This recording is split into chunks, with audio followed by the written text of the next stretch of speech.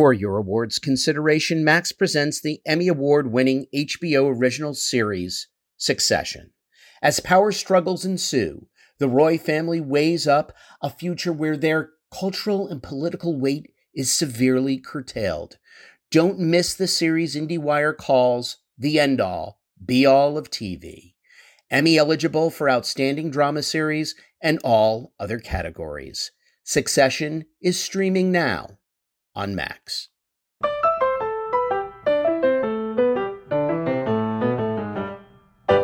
We are here today with the executive producers of Apple TV Plus's City on Fire, Stephanie Savage and Josh Schwartz.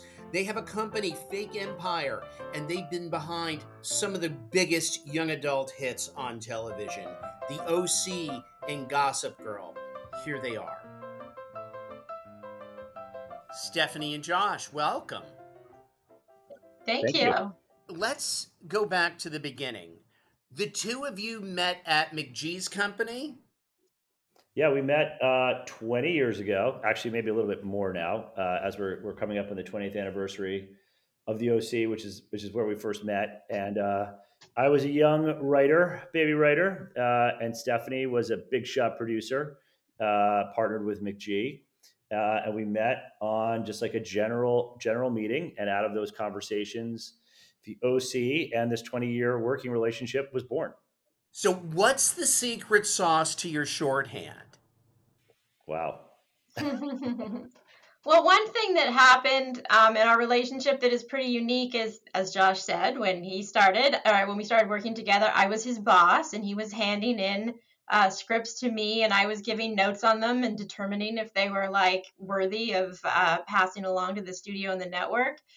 And then pretty quickly, once the show started going, we worked really closely together and we were under a lot of pressure. The show had a unique situation where they wanted to do 7 episodes before baseball, so it was going to air in the summer. So while we were shooting the pilot of the OC, we were also editing a sizzle reel to get the show picked up. So the show was actually picked up before the pilot was finished shooting, and we went straight into production. So it was a really intense working relationship. And then during that first season, I wrote my first episode of the OC, which was kind of my first produced episode of anything. And then suddenly I was the baby writer giving my script to the successful showrunner and hoping that he would That's approve of me, by the it. way. Yeah. Yeah, it was Josh. And he was giving me notes. So I think that changing of hats and changing of roles, and both of us having to be really vulnerable with the other person and sit in the other chair, kind of set the table for a long working relationship where we feel really comfortable kind of in each other's heads. Now, Josh, I read someplace that the whole conceit for OC, does it have something to do with you knowing too much at USC? It was definitely inspired in parts by my time at USC, where I was an East Coast, I would some might say neurotic Jewish kid who came to USC, came to the land of water polo players and their very attractive blonde girlfriends, none of whom wanted, I felt like anything to do with me at the time. I didn't know water polo was a sport, let alone something with a lot of currency in college. So I guess in some ways it was some revenge against some of those circumstances. Although none of the people would have had any idea I was avenging them. But it was definitely inspired by that time. Yeah. So growing up, I'd always cry to my mom, when I was a teenager, like, you don't understand. You didn't grow up in my generation. And I think every teen says this to their parent. But you guys, how do you stay relevant? You seem to know what all young adults are thinking. Like Barry Manilow writes the songs that the whole world sing. You guys write the series that all the young adults watch. Is it like my mom said, it doesn't matter, generations don't matter? Teens are always the same. They're doing the same stuff that they were doing back in the 50s as they're doing now. Well, first of all, thank you for saying that. I think Steph and I would both probably admit that as time has gone on, we find ourselves understanding and agreeing with the parents in our show. Increasingly, although there was a very strong adult dynamic at the time to the OC, even 20 years ago when we were much closer in age to the younger cast members. But there is a certain universality to the teenage experience. There is a timelessness, whether it's Rebel Without a Cause or American Graffiti or Dazed and Confused, you just John Hughes movies, Cameron Crowe movies. There is a certain universality in kind of the emotions that these characters that young people experience. Obviously the world has changed. I think we try to pay really close attention, whether it's having younger writers on our staff or listening to our actors and just trying to incorporate as much of that into the our shows as we can. And then, of course, everything is getting rebooted in the streaming era. Where are we on an OC reboot? I think we're not going to do that. I think we were producers on this Gossip Girl reboot that ran for a couple seasons on HBO Max. I'm very proud of that show. Um, that felt like it had more of there's this kind of a franchise to Gossip Girl. There's an anonymous blogger who is kind of charting the lives of these characters in New York, and I think the OC was really just kind of specific to these characters, and it feels like we made something. We're really grateful that 20 years later, people are still watching the show and still want to talk about the show, and I think we're just gonna leave it right there. Now, you've built this empire on TV. You had OC at 92 episodes. The original Gossip Girl was at 121 episodes. Are those days of the long running series gone, in your opinion? Speaking of the kids and the kids doing more streaming nowadays, I'm just curious, when you build something nowadays, is it now specifically for streaming? Is that the place to go? I think it is. Network television still exists for our storytelling, especially the stuff that we write. That is targeted for streaming, and with that comes a shorter order. A shorter order every season, and then a likely outcome that 3 seasons is going to feel like you've told your whole story. So that sort of adjusts in your head. 3 seasons or less, you might be something that the story is told in 1 season. So adjusting that in your mind in terms of like your larger storytelling arc, I think is something that we think a lot about. We're definitely still trained in the idea of like you get to 100 episodes, you get a cake, and like that's the whole goal. Um, and that's what we loved about the CW in its prior Warner Brothers CBS owned incarnation. There's obviously it's continuing in some new incarnation now, led by Jesus. It appears based on the order that they made on Friday, but. But for us, that was kind of a place between streaming and network where you could tell stories for younger adults that could still have longer runs. Um, but obviously, that's even changing now. So it feels like it's not even. It just seems like that's really what's available. The broadcast networks tend to skew older than obviously some of our young adults skewing shows. It's amazing what CW did. You look at these shows, up until recent history, they were tastemaker shows for their demographic. I mean, in the case of Gossip Girl, you were defining fashion. Mm-hmm. You were weather vane with fashion. When streaming was getting off the ground, there was the whole thing with like a lot of these CW shows would find a second life and bigger audiences on streaming. Hmm.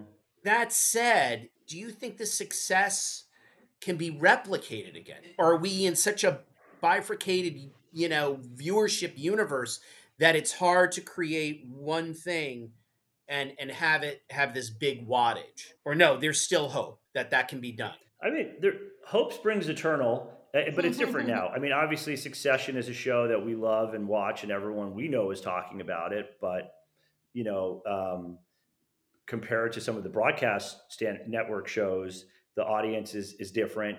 I do think that HBO with the Sunday night thing still has a foot in that like water cooler because I think it's less about episode orders than it is about binging versus weekly. And there's just something to when people are consuming a show once a week that helps drive a conversation. That's just a trickier conversation to drive when binging. Obviously, there can be shows that all the episodes drop at once that can still be monster hits. It's just you're not necessarily having a conversation about them with people in the same way because you don't know what episode they're on.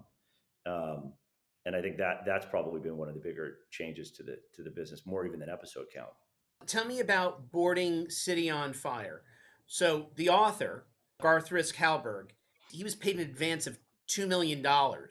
Every author shakes their fist and anger Yeah. and consternation to this day about that.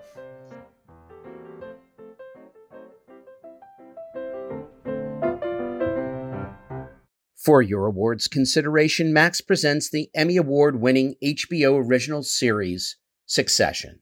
As power struggles ensue, the Roy family weighs up a future where their cultural and political weight is severely curtailed. Don't miss the series IndieWire calls the end all, be all of TV. Emmy eligible for Outstanding Drama Series and all other categories. Succession is streaming now on Max. You open this book, what jumps out at you? A bunch of things. First of all, just like these great worlds, and we are true lovers of subcultures and cities and neighborhoods. And the book, which is set in 1977, really does a beautiful job of knitting together this kind of downtown music scene and a very wealthy Upper East Side family, in a way that I think we were really attracted to. Both of there's a kind of a young love story in the downtown world, and there's a broken marriage in the uptown world, and everybody's got secrets, and there's a shooting in Central Park that kind of brings all these worlds together. And it just felt like it ticked so many of our favorite boxes. You know, it's interesting. The conceit of just the basic conceit, girl in the park, reminded me of the Preppy murder that happened Mm-hmm. in Mm-hmm. the 80s. That's the first thing that kept coming to mind. I don't know if that ever inspired the author or played into your inspirations or any of that. The Robert Chambers situation. It didn't, except for Robert Chambers is a figure that looms large. I feel like in the background of a lot of our work. When I was growing up, that was like such a big, scary story, and he was such a kind of monstrous figure, that I think that's his shadow fell on a lot of writers' work moving forward from then.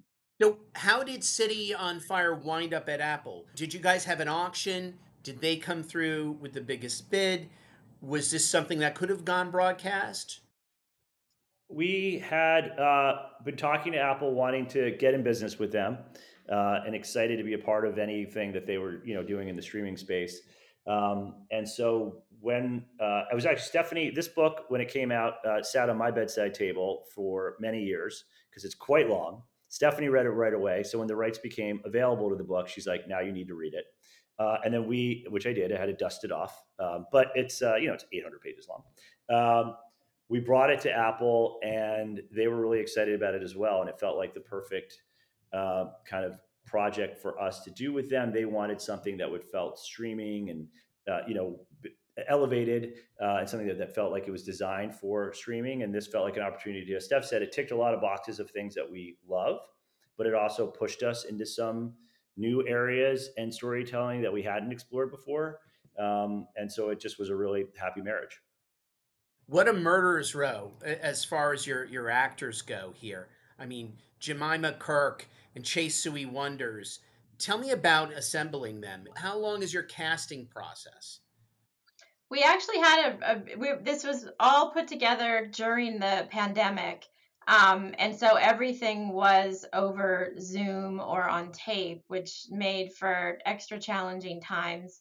And Patrick Rush, our CD, was someone who we worked with going back all the way to the OC and who we love and trust. So we already had a shorthand with him, but we did give ourselves extra time, especially to find our Charlie and our Sam, um, Wyatt Olaf and Chase V Wonders, because it was so important that the right people were in those roles, and we knew they could be tricky to find.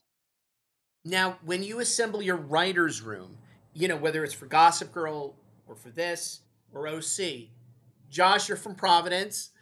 Steph, Hmm. I believe you're from from Canada. Correct. Do you have people in your writers' room from Upper East and West Side or from the OC?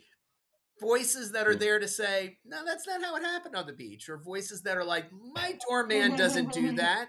I'm just curious because you guys are so authentic. I mean, you're creating tales that people that live on the Upper West and East Side look at Gossip Girl and say, that's me. That's going on. That's my life. Yeah, interestingly, City on Fire is the one show where Steph and I wrote all the episodes ourselves because it was the pandemic, and the Zoom room thing just seemed like it was going to be at least it's going to be pretty challenging. Also, as we mentioned, the book is 800 pages long, and we figured by the time any writer got through the book, we would be breaking the season. I think for us, when hiring writers, and again, I don't we may not be allowed to do that again. I don't think that we would choose to do that again anyway. It was a lot of work. It was fun, but we love having a writer's room. And usually, what we look for is just voices that we really, that just really writers that feel like they have a voice, that feel like they're contributing something creative and specific. They don't necessarily have to be from that world, although in the case of Gossip Girl, certainly there were writers who were bringing in that sense of authenticity. I think on the OC, there were no people from Newport Beach. McGee obviously was a producer on the show and is from down there.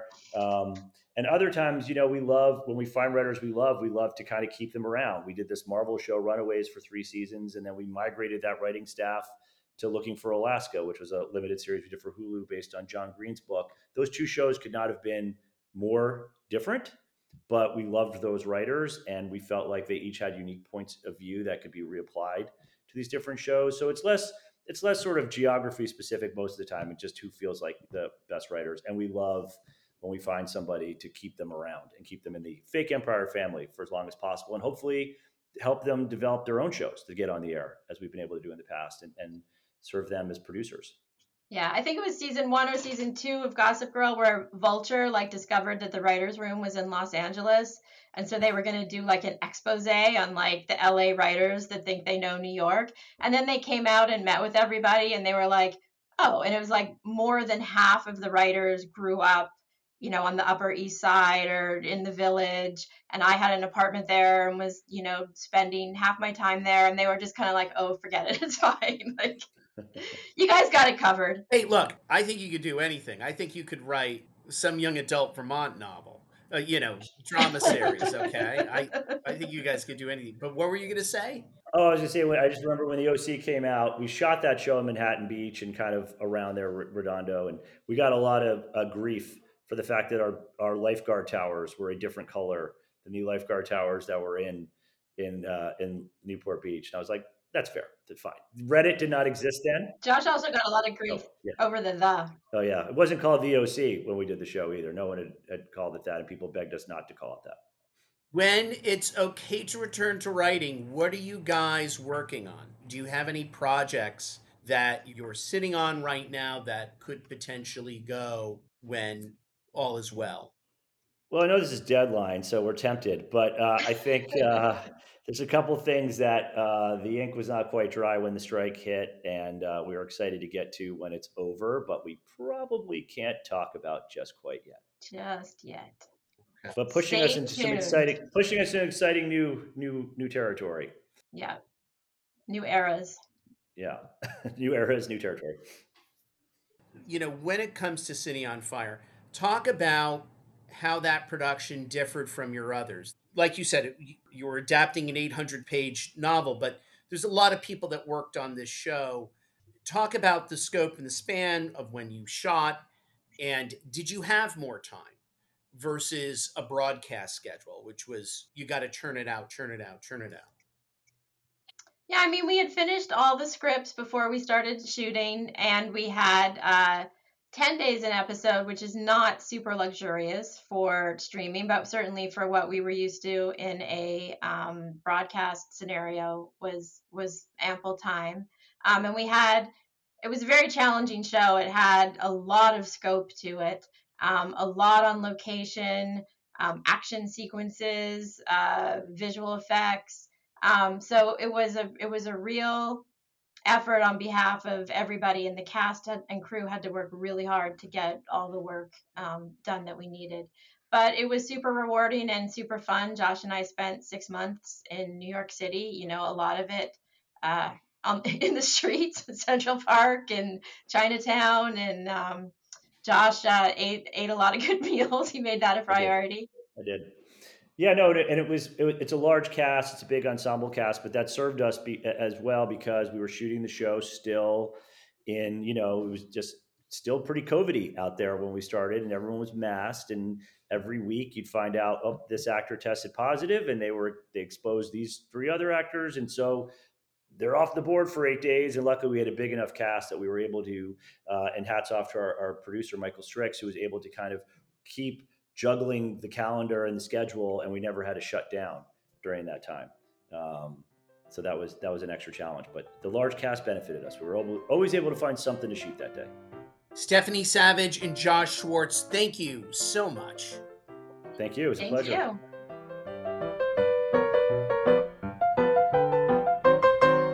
Thanks for listening to this episode of the Crew Call podcast on Deadline. Make sure you subscribe to us on Apple Podcasts, Spotify, or wherever you get your podcasts so you never miss an episode.